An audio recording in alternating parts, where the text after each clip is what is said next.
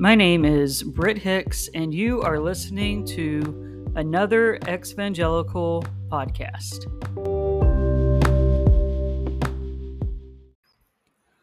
On this podcast, I interview people from all walks of life who in some way identify with the term Exvangelical. On that note, everyone has their own personal story, their own vocabulary. When listening to this podcast, there may be things that you agree with and things that you don't agree with. And I invite you to just to sit and hold space for the person that you're listening to. If you've enjoyed this podcast, please leave a review on Instagram or on Facebook. You can find us at Another Exvangelical Podcast on all streaming platforms. You can also leave reviews on, I believe, any platform that you're listening to. I know you can on Spotify, but the best way to reach me is through Facebook and Instagram. I would love to hear from y'all. Let me know what you want to hear in season 2. Let me know what you liked, what you didn't like, what was hard to digest in season 1. I really, really would love to hear from y'all. You can send me a private message, or you can message under the picture of the episode that you would like to comment on. Y'all take care. All right. So we have Carrie Holly Hurt with us again. But this time, Carrie is going to interview me because I guess people want to know my story as well. And I think it's fitting since, I do a lot of the interviews. You hear a little like snippets. Sure. I am very excited. Thank you so much for letting me interview you. I am a big fan of this podcast, and I kept hearing those snippets of your story. And so Carrie Holly Hurt, I know Britt because we both go to Austin Presbyterian Theological Seminary. Britt, you're going to graduate, I think, ahead of me by a semester. Our first fun outside of class experience was when you messaged me going, "Oh my God, this Christology paper is going to be the end of me." So that was very cute. And then we just both went off on Calvin. I want to know everything about you. So I would love for you to give me your biographical information. Where are you from, and what are the places that formed you as a kid? Usually when people ask where I'm from, I just say Texas, and it sounds like a major smartass answer, but it's true because I was born in Austin. We moved very quickly up to Lubbock. My dad and his family were around West Texas. He was born in Kermit, Texas, where we're probably the only two people that we know here that knows where Kermit's at. And so Lubbock, and me and my mom, it was hard for her to find a job in Lubbock. She worked in the apartment industry, so moved to Houston. That's where her mom was. Spent the remainder of my childhood there and graduated from Kingwood High School in 2003. Sometime in Lubbock, we moved to Dallas for a little bit. So then I've also lived in San Antonio for about 10 years right before coming to Austin. And I was in the military. I was in the Navy for 4 years. So I did boot camp in TAD to Dubai. Dubai was cool. It's a very complicated city, meaning that there's a lot of corruption and a lot of things that you don't really see from the surface. And then I spent the remainder of my military service in Oklahoma City, Oklahoma, which was a major culture shock from coming from Dubai. Dubai and Bahrain is where I really got introduced to different cultures, and I think that was really where my evangelical roots started really being questioned, because I'm meeting all these people from these different countries and religions, and I'm like, they don't seem like bad people, and trying all these different foods, there was a lot of Lebanese food, Korean food, just a literal melting pot. Yeah. And then to go to Oklahoma where it's burgers and steak, and it's just very and landlocked. I'm so confused about it. Yeah. We did not know there was an ocean there. Yeah, we have they're called the Takamo airplanes, and so it's got this little plunger thing at the end of it that whenever they go over say Afghanistan or something, it shoots out, and it's kind of like a radar detector type thing. So it's kind of like a spy plane. So our position there was to guard those. And we also did law enforcement, which I was not good at, which was like pulling people over on base. And yeah.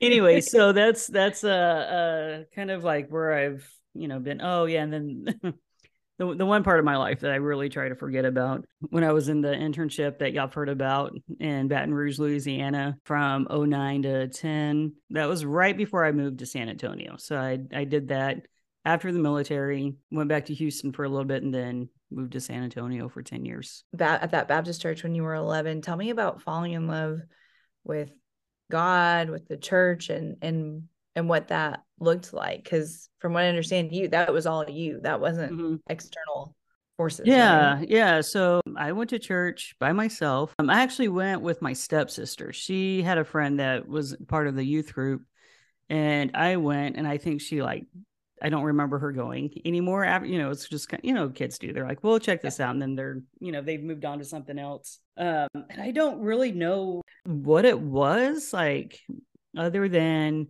just having this interest and this kind of, I don't know, I like, as much as I get annoyed by John Calvin, but John Calvin talks about like the elect, and I'm like, if I hear the word elect one more time, oh my God.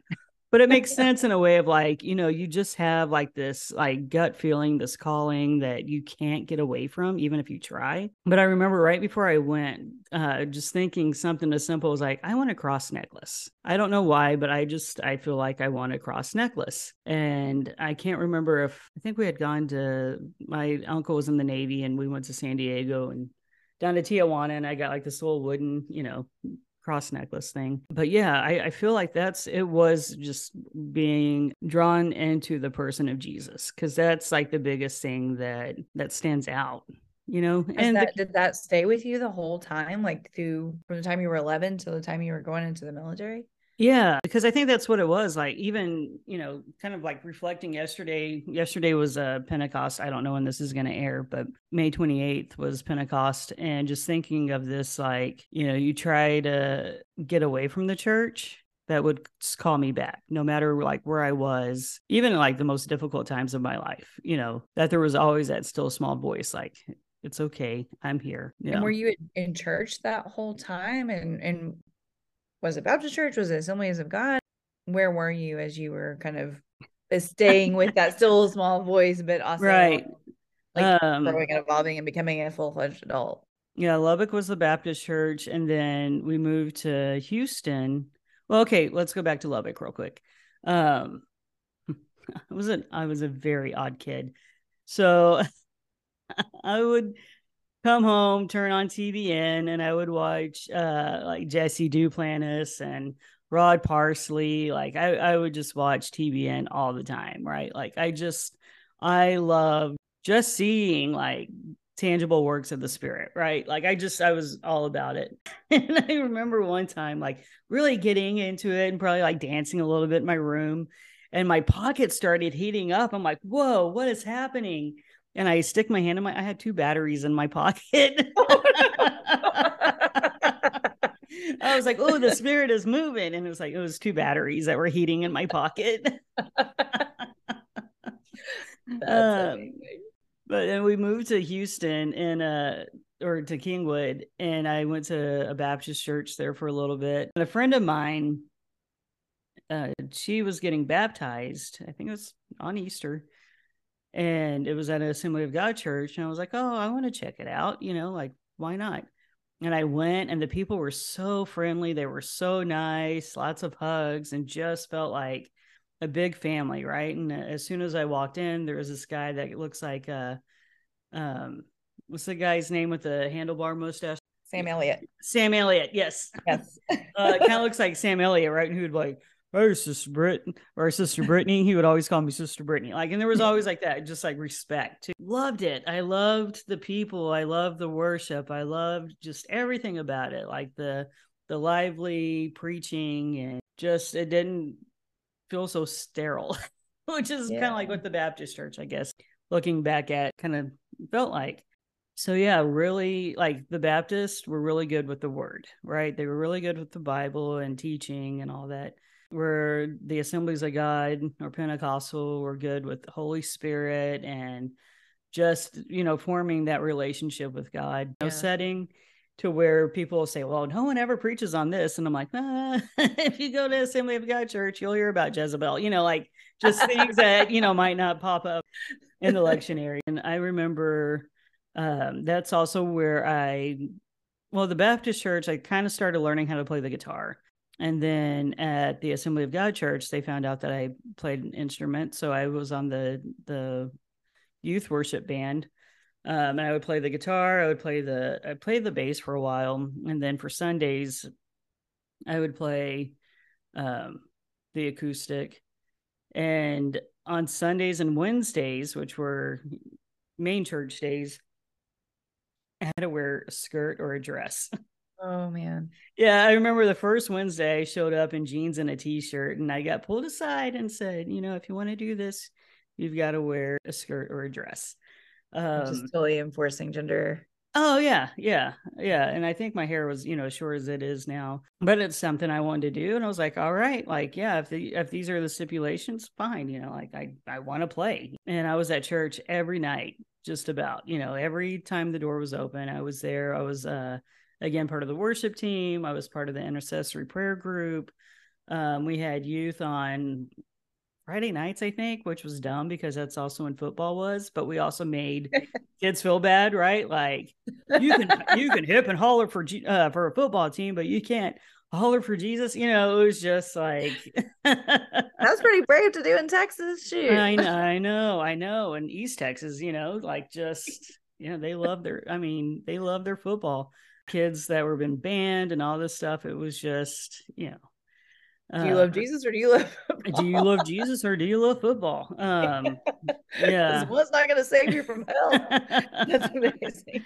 Yeah. And then like the whole hell thing, right? Yeah. Like getting the fire insurance and all that. And it's weird, like looking back at it and going, how much did I really believe? Or did I just want to like belong? That's what I'm wondering. Cause it sounds like you were so committed. Like the fact that they enforced a bullshit gender stereotype on you when you were clearly not a person who wants to wear dresses or skirts. Yeah. Like how, because sitting here 20 whatever years later, I think it's easy for us to say you gave up a lot of who you were, it sounds like. Oh yeah. You've always been queer. Do you think it was fear that kept you in that space? What do you think kept you in that space? I think it was really, and this is a common theme throughout the podcast, is the community, right? That these people, like my dad died when I was in 9th grade, and a group of people came over and just sat with me, and my friend, took me to Olive Garden that night, and I still went to church. It was a Wednesday, and I still went to church, and this community just really like embraced me, and they really did take care of me. But then on the flip side, I think of my mom, right? Because my mom wasn't part of the church. She probably saw, and I only need to know basis, right? Like told her what she needed to know, and that was about it. Because I think if she would have known the not so positive sides, she wouldn't have been as supportive as she was. And for me, our generation was raised, you respect your elders. So I look to these people, they're older than me, they're parent figures. I have friends in youth group that are like siblings. I'm an only child. So again, I just felt like that I was wrapped in this community. And also like knowing that I had a calling, like I didn't know what it would look like. For me, I was like, for the longest time, I wanted to be a missionary. I was going to be a missionary to Congo. And I figured that out by going to see, I think it was Benny Hinn or something. And I was like, or maybe it was Steve Hill. And people were always taking me to like different conferences and stuff. Before I went, I was like, all right, like I know I'm like, I want to be a missionary. And if he says, the continent and the country, that's where I'm going to go. And he said Congo, Africa. And I was like, all right, that's where I'm going to go. I'm going to be a missionary to Congo, Africa. Do that, like wanting to do missions, wanting to just spread this like good news, right? And it sounds like you had people supporting your call. Oh, too. yeah. Oh, for sure. So they knew that you were called as well. Yeah. And part of me like wants to call my old pastor, right? I still like know his number and be like, hey, brother so-and-so, like, you want to know what I'm up to these days? And even like calling like the Baptist church and be like, hey, I'm a queer woman. You want to know what's going on with me? Thanks for the Or see, start. y'all had a part in this, whether you like it or not. Like Yeah. you played a major role because like anytime there was a conference, a convention, they would always send me, always make sure that I was like going to the different workshops and learning as much as I could. I did this thing called Warriors Camp. If you're in the hill country, in Texas and part of the Assemblies of God, you heard of Warriors Camp. It was like a month-long boot camp for youth people where we would go up to Kerrville and we would practice skits, and we would have to memorize Bible verses, read books, write essays, do all this stuff. And then on the weekends, we would go and minister at different churches doing, we call them like human videos where you act out, to a song. We would do skits, do children's programs, like all these things. Again, the church that I went to 2 or 3 years in a row for my birthday, they got me a cake that was camo because they were like, that's Brittany's favorite color, camo. So it's like, how much do they know? It's so easy to be like, F these people, I don't want anything to do with them, but also looking back, going, what did y'all know?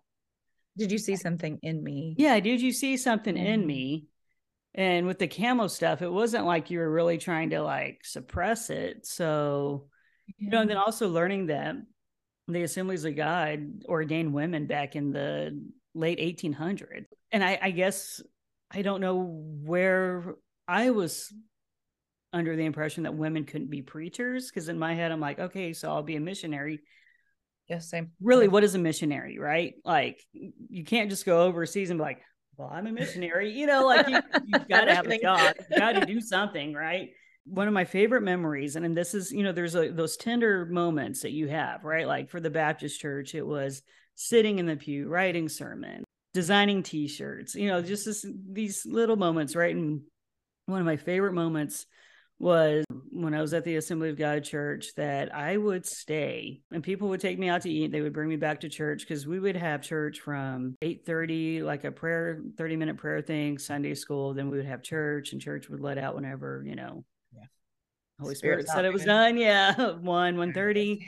And then had to be back around 3:00 for worship practice, and then 6:00 service. And then again, whenever Holy Spirit was done, so Sundays were a long day. But I would stay and I would just play my guitar in the sanctuary, and I would walk and I would pray, and I would just like really like, even though I didn't feel anything, I feel like I sound like a nut. No, I don't think you do at all. Which is fine, It's really beautiful, actually, because I'm seeing this like picture of your commitment and you responding to your call and to this beautiful relationship. I think what I'm hearing is this beautiful relationship with God, which is also wrapped into this beautiful community that is helping you through all these things. But then, of course, there's that outliner, which is, from what I know about you now, was there ever a gap between your commitment to God and your involvement in the church and at all, between being 11 years old into this day? Or has that been pretty consistent? At some point, the community changed around you. Right. Yeah. And also like part of the human skits and, all these things that we would do, right? There were always these themes. It was like the kids that went out to party, they go to hell. The person having an abortion goes to hell. The people in, like a homosexual relationship go to hell. Premarital sex go, like just everyone's going to hell, basically, right? Besides a sweet old lady that has never done anything bad in her life.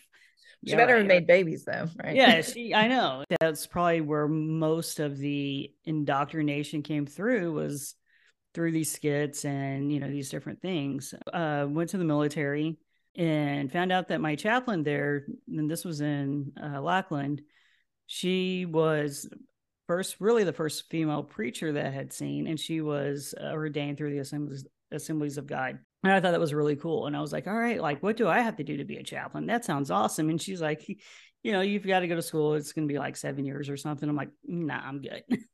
I'm good. I just got out of high school. School wasn't my thing. I am good. But I got involved in the chapels there. I think that was really my first experience being exposed to like Black church, because it was predominantly Black. It was like a gospel service. It was so much fun. I played the bass. I feel like I could do anything I wanted to on the bass and it sounded fine. It was so great. Actually, also in boot camp, they also had a gospel service, which was a lot of fun. And I went in boot camp. I also served as what was called a religious petty officer, where I would help set up services. And we had to sit through one service. So I always sat through the Catholic one. And we had this tall, lanky, old Catholic priest. What you like envision as like a Disney Catholic priest, right? Funny guy. And he would slap us on the cheeks and go, hallelujah, hoo-yah. He was cute and he was funny. Going to Dubai, I found a church by just walking down my hallway in the apartments that I lived and hearing people having a small group. I heard worship music. And I was like, wait, what? I'm in the Middle East. What's going on over here? And I slipped a note under the door and they invited me to their church and I got to meet Matt Redman. I don't know if y'all know who he is, but he's a worship leader. He writes actually some really good songs. I love him. So he does a lot of like hymn sounding songs or like a hand drum, and was a youth leader there again. So Oklahoma was probably my first like real faith crisis, as far as like coming back and just years later realizing that I just fell into depression because I had been in, this amazing place again with all these cultures, all these people. Our church, I was the only American there, at the time. Our pastors were from England. We had people from Africa, India, Philippines. My best friends were one was from Ethiopia, one was from the Philippines. But yeah, just having this rich cultural experience, also within the church. And to me, I'm like, this is like heaven on earth. This is what I imagine heaven being like. And then to go to Oklahoma, and again, it's military, it's white, the food is boring, like just couldn't go to church. And at that time, I was already upset with the Assemblies of God because I felt like I'd been bamboozled on some things. I can't really remember what those things were, but I just remember like showing up at a church in Oklahoma going, oh, this looks like a cool place, right? This was 2007. When a lot of Assembly of God churches were kind of shifting into that like non-denominational type thing. So you would look at the front of the church and the little AG thing wouldn't be out there. But sitting in this church going, okay, this is a cool place. I like it. And then flipping the bulletin over and the little AG emblems on there. I'm like, no, I got to get out of here, So Oklahoma, the 2 years I was there, I didn't really go to church. Of like Oklahoma, the military, kind of feeling like I need to do something. I go back to Houston for a little bit, and my pastor's wife tells me about this internship called 220i. And I'm like, okay, that sounds cool. I mean, it seems like y'all really like this, Bethany place. Like our church was big into the Brownsville revival. We would go to Branded by Fire every year as a youth group. So you have these people preaching these like really nasty messages to you. And how does that set with you? Like, I want to know, well, I guess that my first question is, how did that set with you at the time? Like all of this like really horrible theology. I bought into it, right? Like, who's holding the whip? And he would like bring out this guy and like whip him. He's like, every time you sin, you're you're nailing Jesus back to the cross. And horrible. And then they would have altar calls, and there were thousands of people in the stadium, and they would all run up and respond. And all it is theatrics. It's his ego boost. Yeah. Who's holding the whip? What was another one? Like blood on your hands. He would come out and like have like blood. If you don't witness to your friends and get them saved, their blood is on your hands, and you're gonna die. And it's weird, right? Then also being a little confused, but buying into it, but going, but if I die and go to heaven where there's no more tears, there's no more suffering, then why is there blood on my hands? But I think we found out about all his stuff when I came back from the internship, because he would come to our church, and minister and stuff. He was a great actor. There's something about charismatic people being in these evangelical spaces. Like it's charming and you're drawn to them for a reason. Yeah. Well, we went to the psychology of a serial killer, and the guy that was there, he's like this doctor, and he like, this is what he studies. And he was saying sociopaths, psychopaths, that they don't have their frontal, like, I think it's like the frontal cortex or something. Like they can't empathize. They can't, share feelings with people or whatever. Yeah. And he's like, there's only a certain amount that end up being serial killers, right? Others, are successful doctors, successful lawyers, because they can just do things and they don't have, that fear factor, right? And I'm like, I want to be like, evangelical preachers, Right. yeah, they're the same. And yeah, he called evangelicals out too, which was great. I loved it. But I think like that the climax for I'll just label it as self-hate, right? Because I didn't come out until a few years ago. Did you know you were queer though? I Because think I know I lied to myself for a long time. oh yeah, for sure. I know I suppressed it because I know there would be feelings that would come up, and I'm like, no, like Yeah. everyone that knows me knows how much I love Brandy Carlisle. And I listened to her back in 2008 when the story came out, driving around Oklahoma City and going, I have those feelings are coming back up, right? I'm like, nope. And so I didn't listen to Brandy again Oh, that's for heartbreaking. years. Brandy, and also when Jennifer Knapp came out. When Jennifer Knapp came out, I was like, oh shit. And was really excited, but also like Jennifer Knapp, like just did not care. Like she did Christian music. And they tried to be like, hey, you've got to either pick your sexuality or Christianity. And she's like, fuck y'all, I'm going to Australia.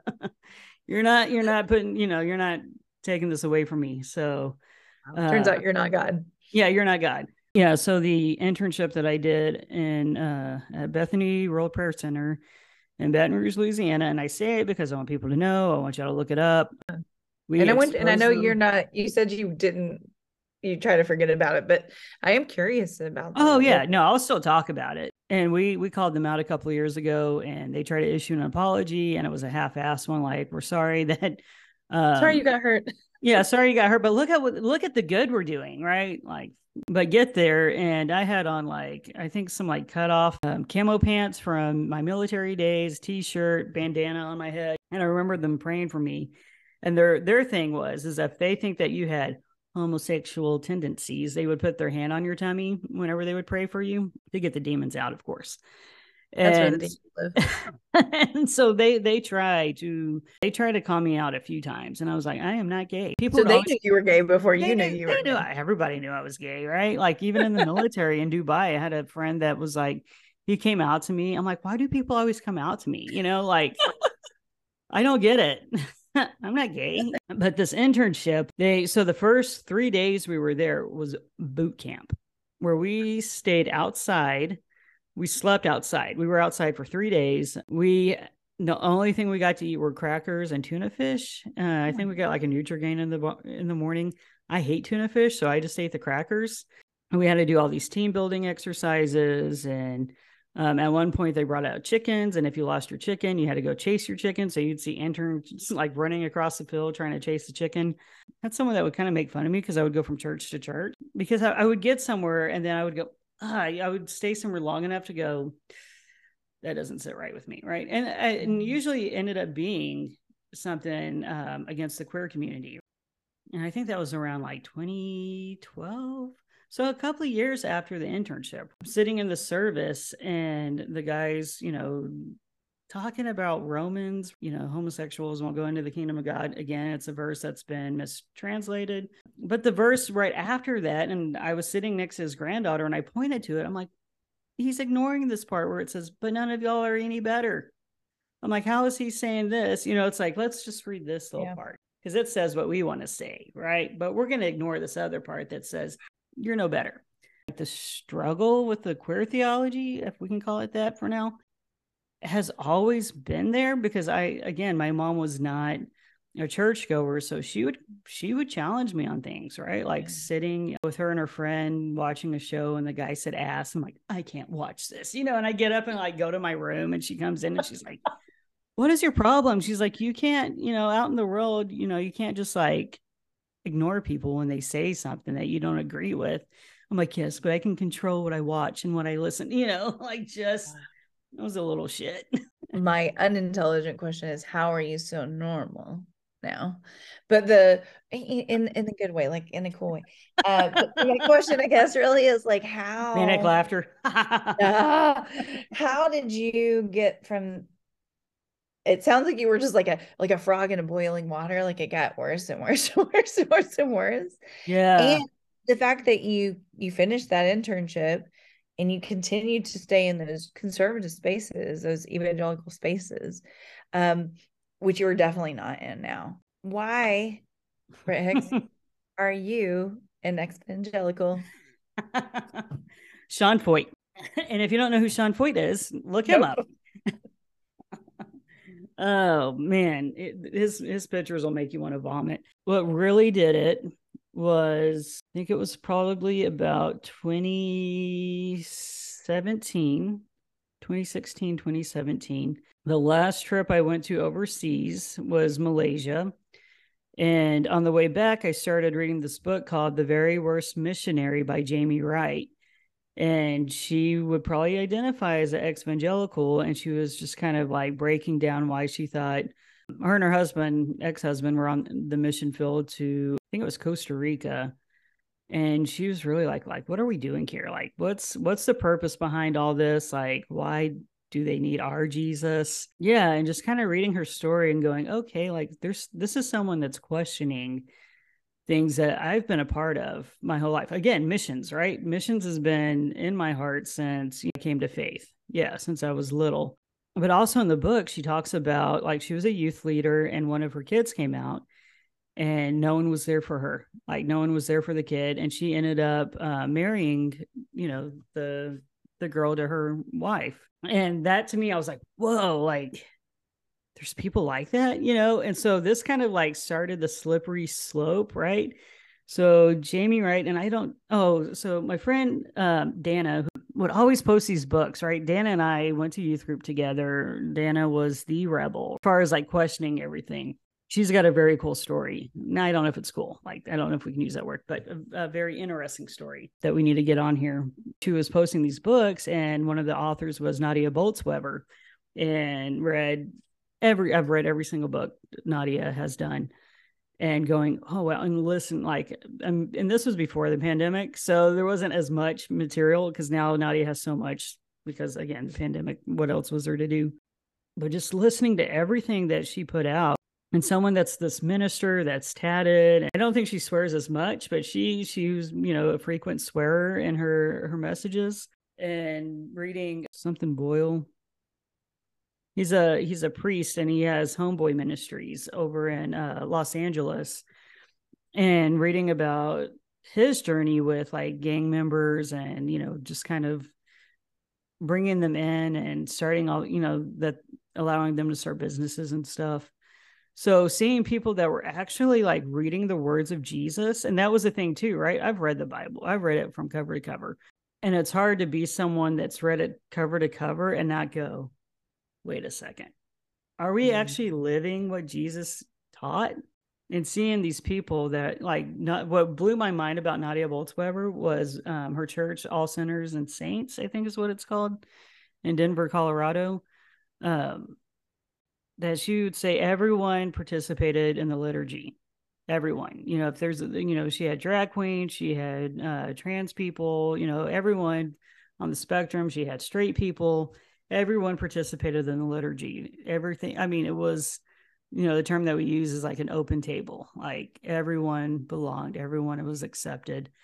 And I was like, man, that's the church I want to be a part of. I don't want to be a part of a church where you walk in and everyone looks the same. They all sound the same. And they're also hiding things, right? And they're a little sadistic, clearly. Yeah, yeah. And then hearing things like people going, so one of my friends, her mom would worry just all the time. She was the secretary for the pastor for years. And, we were little assholes, and we hid a Corona beer in her refrigerator and she found it and she got so mad. She's like, well, what if somebody from the church came over and decided to clean my fridge and they found this Corona? It's just like, just people like hiding and like really worrying about things that don't matter. There's bigger fish to fry. Like you're kicking these people out, or you'll let them in, right? Like queer people, we'll let them into our churches. You can't do anything, but we'll take your money. Oh, maybe you can greet. But he won't let you stay that way. Yeah. Well, bring the fish in and we'll clean them. That was something that they would say too. I don't know if you ever heard that. That's so gross. Yeah. Just catch them. Your fishermen, bring them in. We'll clean them And up. we'll get them open, and don't worry Yeah, about like what happens with what the hell? And then like the proverbial straw that broke the camel's back. The church that I was at, that no, it's no longer a church because of a lot of the leadership during the last uproar with the Black Lives Movement when George George Floyd was Floyd died.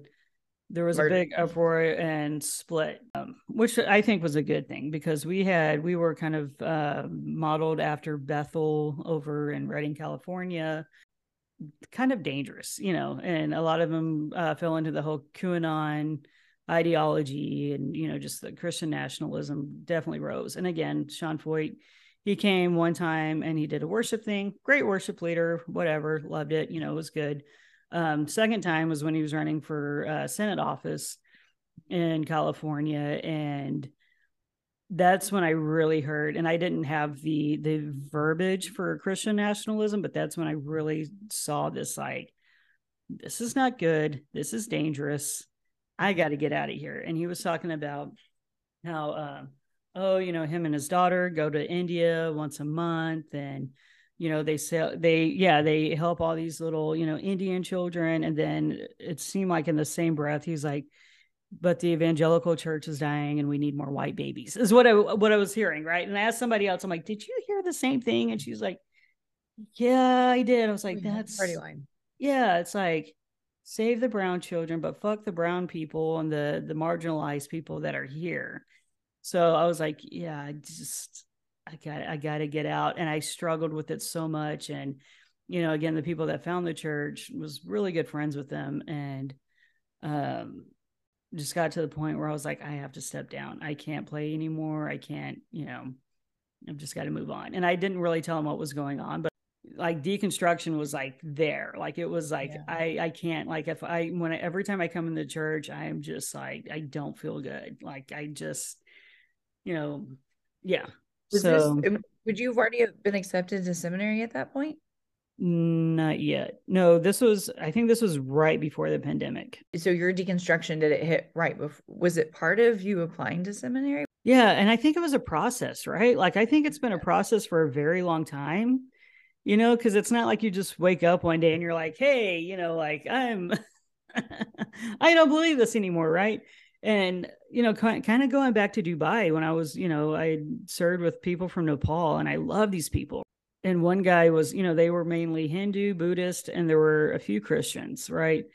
And the Hindu guy, one of the Hindus, was a very devout Hindu that would fast and he would pray and he would do all these things. I'm like, how is he any different than me when I fast and pray?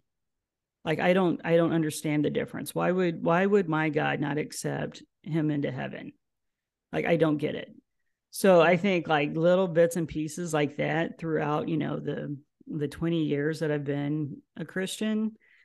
And then I mean, this is a common thing, right? 2016 kind of like accelerated everything because a lot of like these evangelicals and everything, 2016 was the tipping point where we're like, we cannot do this anymore. We're seeing the church for what it is. And when I say the church, the, evangelical church, that the racism is more apparent, the homophobia, sorry. The xenophobia, just things were just like awful, right? You see this, the Trump administration, and people are getting hurt because of words that he's saying, and people are acting out on it, right? The insurrection, like, we've got to protect the White House, and these people, insurrected the White House. Right. And, again, if it was a group of, minorities, they would have probably all been killed. Right. Like it was just, it's, yeah. I don't know if I answered your question, but yeah, it's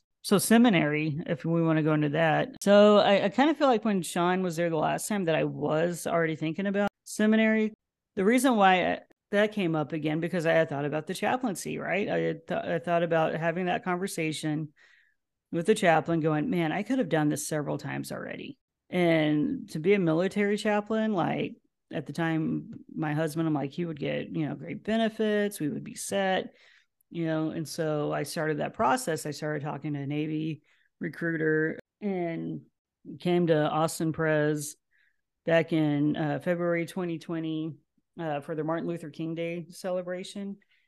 And it was a cool experience. It was neat to be, I mean, it was right before the school shut down, before everything happened. Be on this campus and, I don't know if I'd really seen like queer folks, but it just felt like a good place. Like it felt like somewhere that was safe. I sat in Susie Park's class of judges and they were talking about, oh God, like one of the daughters having maybe sex with a donkey or something. I'm like, hold up. And the biggest takeaway from that was when Susie was like, it could mean this, it could mean that, might not mean any of this. That blew my little evangelical mind because it was always whatever the pastor said, right? Like, no, this verse in Judges means XYZ, and that's what it means. And so you would go, oh, brother so and so said that Judges means X, Y, and Z. So it meant, like Right. you believed what they said, right? You didn't have the critical thinking to go, maybe sometimes like when it came to queer issues and stuff. So then the pandemic hits, right? And at that time, I was working in real estate. I was a transaction coordinator. So, I was able to work at home. And in that time, I was like, all right, well, seems like a good time to start reading. And, let's pick up some podcasts. I love going for walks. So I would go on, 2 or 3 hour walks every day, listening to podcasts. But then really starting to go, okay, well, let's explore some things. And I read, and a lot of this is repeated. Sorry, guys. But Glennon Doyle, I read Love Warrior, I think a couple of years before. And at the end, she stays with her husband. She talks about, like just her struggles with, like she had an eating disorder and drugs and all sorts of stuff. At the end, stays with her husband. I'm like, all right, cool. And then a couple of years later, she comes out with Untamed. And at this time, she's married to Abby. And I remember when that happened, I was like, what? Like Leonard, what? And reading Untamed and the whole time going, oh, I should read it again. But going, huh, and and the part where she and Abby meet for the first time in the hotel room, I read that chapter like 3 or 4 times.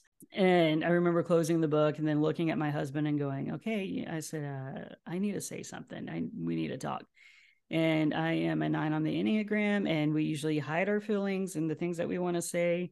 And he knows that. So he knew, okay, like I need to listen. And I said, I think I'm bi. And he goes, okay. And he gets up and he goes and lays on the couch. And the next day he texts me, he's like, why did you say this? I was like, I just felt like I needed to say, I'm making dinner, and he starts asking me all these questions like, have you ever thought about being with a girl? Have you ever imagined what it would be like? All these. And I just stopped and I was like, I have never allowed myself to go there. Like, I don't know. I felt like that conversation gave me the permission to go, okay, so you've said this. So now there's no, there's no shame. So at the same time is when Nadia wrote Shameless. Mattia Roberts wrote, maybe he wrote Shameless after Shame. I don't know. Both really good books. I do need to make sure I link them. But these open my eyes, right? Because Nadia Bolz-Weber kind of says, there's no shame in sexuality and your preference, all these things, right? Mattia Roberts kind of goes into more of like a clinical of like it's the book that I wish I would have had as a teenager for sex. This is how we can explore relationships, and this is, consent and all these things, right? Consent's not a word that comes up in the evangelical church. You stay with your husband, you make it work. You don't make men fall through. No, you go, oh my God. I remember the last wedding I went to with my ex-husband, and us and his parents, we were just like cringing because the guy was the officiant was like, and you make sure you stick with him through sickness and health. And if he's a piece of shit to you, like this is what we're hearing, right? Like you still stay with him no matter what. Promise that you'll, blah, blah, blah. And what does she get? Yeah. Damn Well, thing, she gets right? to continue to be the object, right? Yeah. It was protected object in this system. And to hear this other message of like, you have consent, you have, agency over your body, over, who you are and, what you want to do. It was kind of mind blowing, right? And you can experience pleasure. Yeah, yeah. And these are things like even, and for the longest time, I would kind of blame my mom for things, but looking back, going, this was like what my mom was trying to teach me. Because I remember my mom having the talk with me when I was young. She would go, okay, just make sure, you have protection and that, you're safe and all this stuff. And then, I get into the church and I'm like, abstinence, abstinence.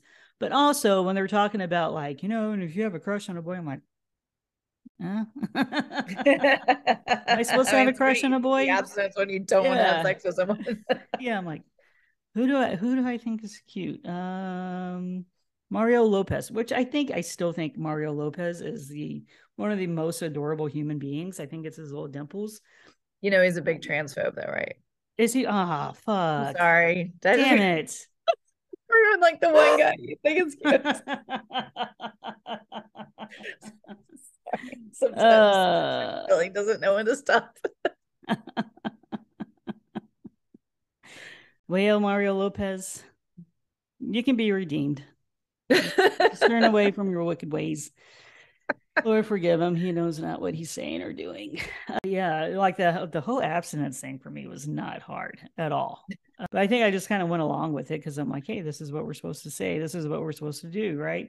But anytime I did have feeling, like I remember being in Dubai and putting together some furniture, and I bought Ellen, the TV show, not the talk show, but the TV show. Yeah. Oh, yeah. And watching those and going, those feelings coming up again. I'm like, oh man, the church is so right. You got to watch what what you listen to, what you read and all this stuff. So, but I think that I was just like, well, I'm just going to keep watching it because it's funny. I like Ellen. Yeah, all these like books and reading and podcast. And then getting to a point where I was like, you know what? I think I'm going to go to therapy for a year before I go to seminary. And I just, when I said that to my ex, I knew. I was like, that's bullshit. And I was trying to teach myself to listen to myself, right? Because again, being so used to like suppressing it, you just try to people please. And so I was like, okay, that's BS. And we had to have the hard conversations of like, what do we do? It's like, I know I'm more than bi. I'm not really bi. I'm a full-blown lesbian. And just those really hard conversations, right? Like even in our lives, like we felt like we were going two different ways. Like I had a good friend that was like, don't blame it on the sexuality. Like just look and see where you're at. He wanted kids. I didn't want kids. I didn't want kids with the man. So having that Harvard conversation, and then, we agreed to separate. I think it was like May or June 2020. And I stayed, like I lived in the house until I left in August. Man, that was a hard time. Like it was grief and just like, what am I doing with my life? Like, I know I'm going to be happy. It's going to be fine, but it was hard. It was a hard decision. And I didn't fully come out until I got to Austin in that September. And again, it was frightening, but it was probably one of the most liberating things I've done. And the thing that I kind of joke about is that I've like coming out was nobody was surprised, right? No one was really surprised. And now when I talk to people like at school or wherever, and I go, yeah, my ex, when I was married, they're like, it's a woman, right? I'm like, no, it's a man. They're like, what? The joke is like, I always had to come out as straight. I never like coming out as gay or queer was never an issue. Like people would all the time be like, oh, but you're gay, right? I'm like, no, sorry. Like I had to prove my straightness.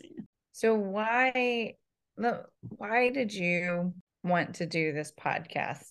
And the kind of question underneath there is like, is this podcast what you wish you had had when you were younger? Yeah. So the reason for the podcast is we had an assignment in an Exvangelical class to interview an Exvangelical. And I'm like, this is right up my alley. Like, this is stuff I can talk about all the time. Comes very easy, very natural. And yeah, I do wish I would have had this podcast, and I'm hoping that people that are hearing these stories, and I feel like that right now the audience is a lot of ex-evangelicals.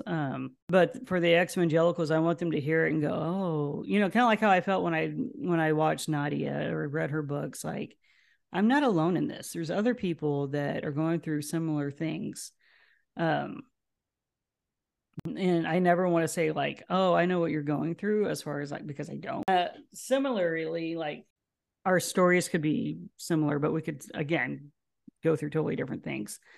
And then for the ones that aren't evangelicals that listen to it, that they hear our stories and go, like, and I think one of the reasons too, or one of the, my wife like didn't grow up in church. So she hears these stories and she's like, that happened, and it kind of like helps us to go, here, like that was not right. Like that shouldn't have happened.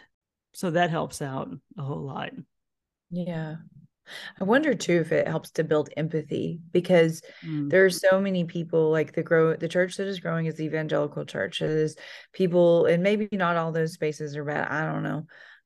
I'm not God. But I wonder, like, I feel like more of us are being made than less of us, and I would like it to go the other Mm-hmm. way. But I wonder if just like people who aren't in those spaces, didn't grow up in those spaces, will have empathy for the people that are in those spaces, because the people that are in those spaces right now are in a lot of ways who we are. We both been up at the legislative, at the Capitol. They're the people on the other side, you know, and as Mm-hmm. much as they are personally making my life a living hell right now, I also have empathy because I know that they are setting with the fear of hell, Mm-hmm. deep shame, Oh yeah. the all the uncomfortableness, the disconnected, like you said, from what I feel is like disconnected from their own humanity. And so I see this. Morgan and I were talking about this morning. It's like, what is behind that? And I Yeah. wonder if it is just all of this turmoil Oh underneath yeah. them Yeah. that's being lashed out. And so I don't know what my empathy is going to do for them or for Yeah. me, but I don't think that empathy is ever bad. So, And that's what I remind myself too, right? Like when I look around and I see, all those folks there, and I even look, I'm like, I looking for people I know, because I'm like, I know people that would be sitting here. And I try to remember that too, because for them, like you run into them in the elevator and stuff, and they're laughing. And, like one, I ran into one and she touched me on the arm. She's like, oh, I'm so sorry. Like they don't realize like the damage that they're doing. They have no idea the damage that they're doing. To yeah, them, they think this they're is doing God's just work. like, oh, we're going up to the Capitol with our friends. We're going to go out to eat afterwards.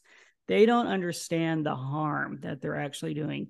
And it's empathy, it's relationship. What I love about Morgan and is that he will shake every single person's hand. And Yeah. he told me that he's like, because I want them to know that they shook the hand of a trans man, that genuinely, like, that is just a precious human being, Yeah. and that they take that away, like not take it away, but they walk away Like with they've it, had like this experience. they had Yeah. this experience, Yeah. right? Like, and I Yeah. like it's yeah. I think of our friend Biss. Like Biss is to me like, I have a picture of them from my wedding wearing, the blonde hair and the pink outfit and going like the, like, kind of hugging themselves. I'm like, why do you want to hurt my friend? Like, this I is my know. friend. I It's gave, amazing. Thing. yeah, I get like just one of the most precious human beings that I know. And that's Yeah. most of my trans friends. Before I came to Austin, I can only think of one trans person that I knew was trans, right? And people say, "Oh, I don't know." You do, You trans do. They people. just don't feel comfortable They're coming not going out to to come you. out to you. But yeah, it's we have a lot of work to do. My biggest thing is community. Finding out ways to, like to infiltrate with love, right? And I think that's even when we go up to the Capitol, like there's even contention within in our group, right? Where we still have to be aware. That's one thing that I don't know if it's an ADHD thing or if it's, military, but always having this awareness and looking and going, okay, like, we sit in these certain areas, and Heather was great. I sat in Heather's section, and anytime, especially red shirt, would sit down, she's like, hey, welcome to our group, we're the nicest, group in the gallery, and people would come and sit with us and stuff. And then you have one person that's with our group that was kind of antagonizing the people in the red shirts. I'm like, that's not how we get them.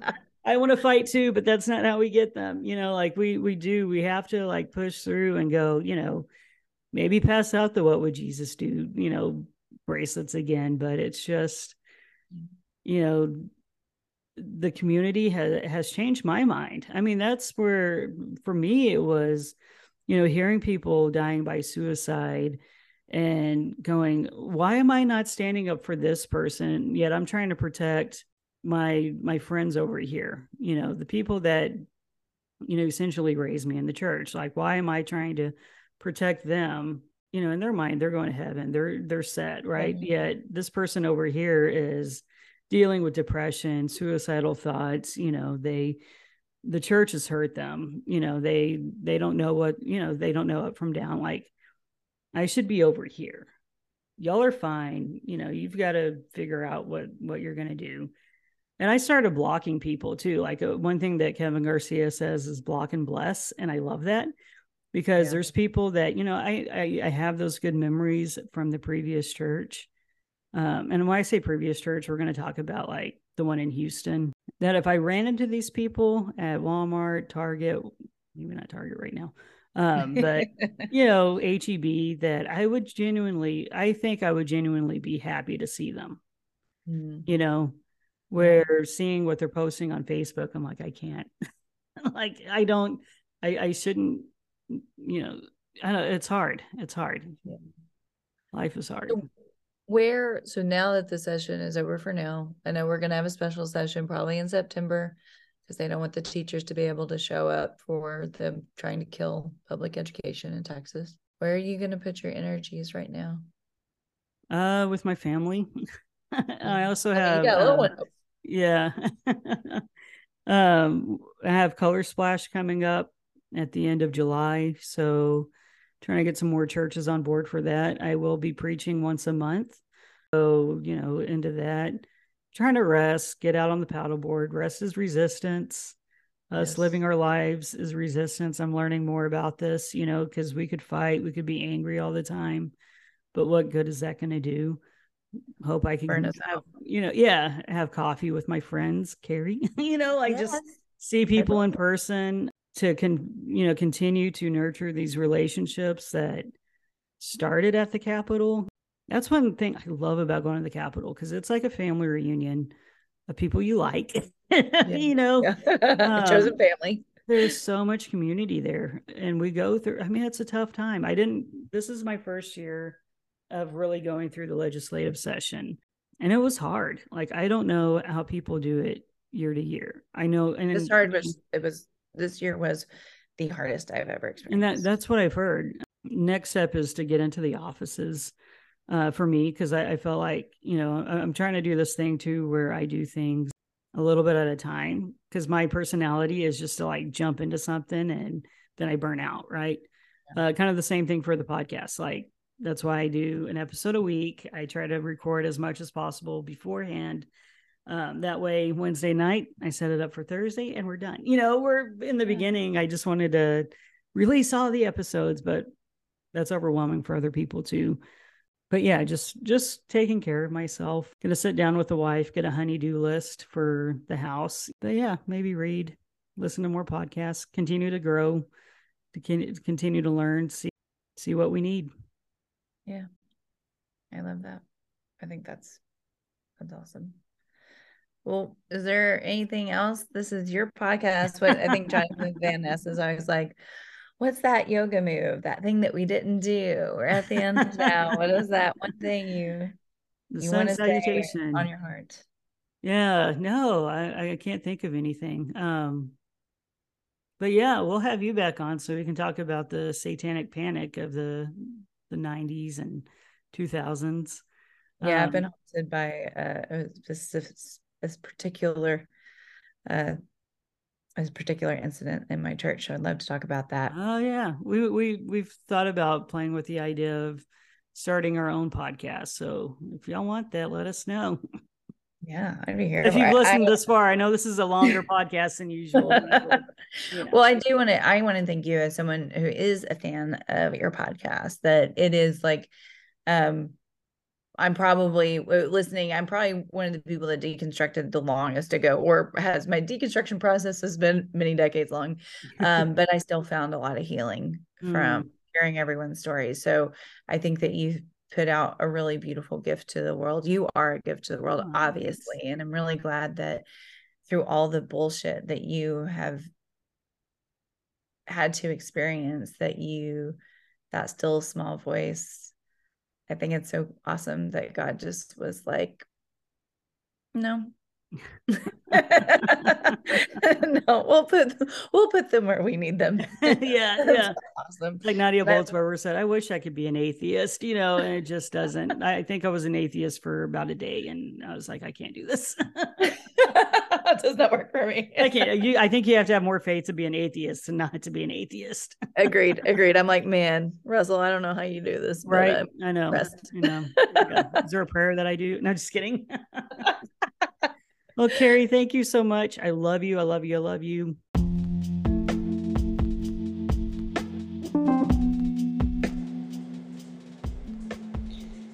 That does it for season 1. What a great season. We had some incredible guests. We will be back in August, the first Thursday. We have some wonderful people that are lined up. Again, if you want to get in touch, please reach out to me on Instagram or Facebook. If you're listening through Spotify, please leave a review. Y'all have an incredible rest of your summer, and we will see you in August. Goodbye.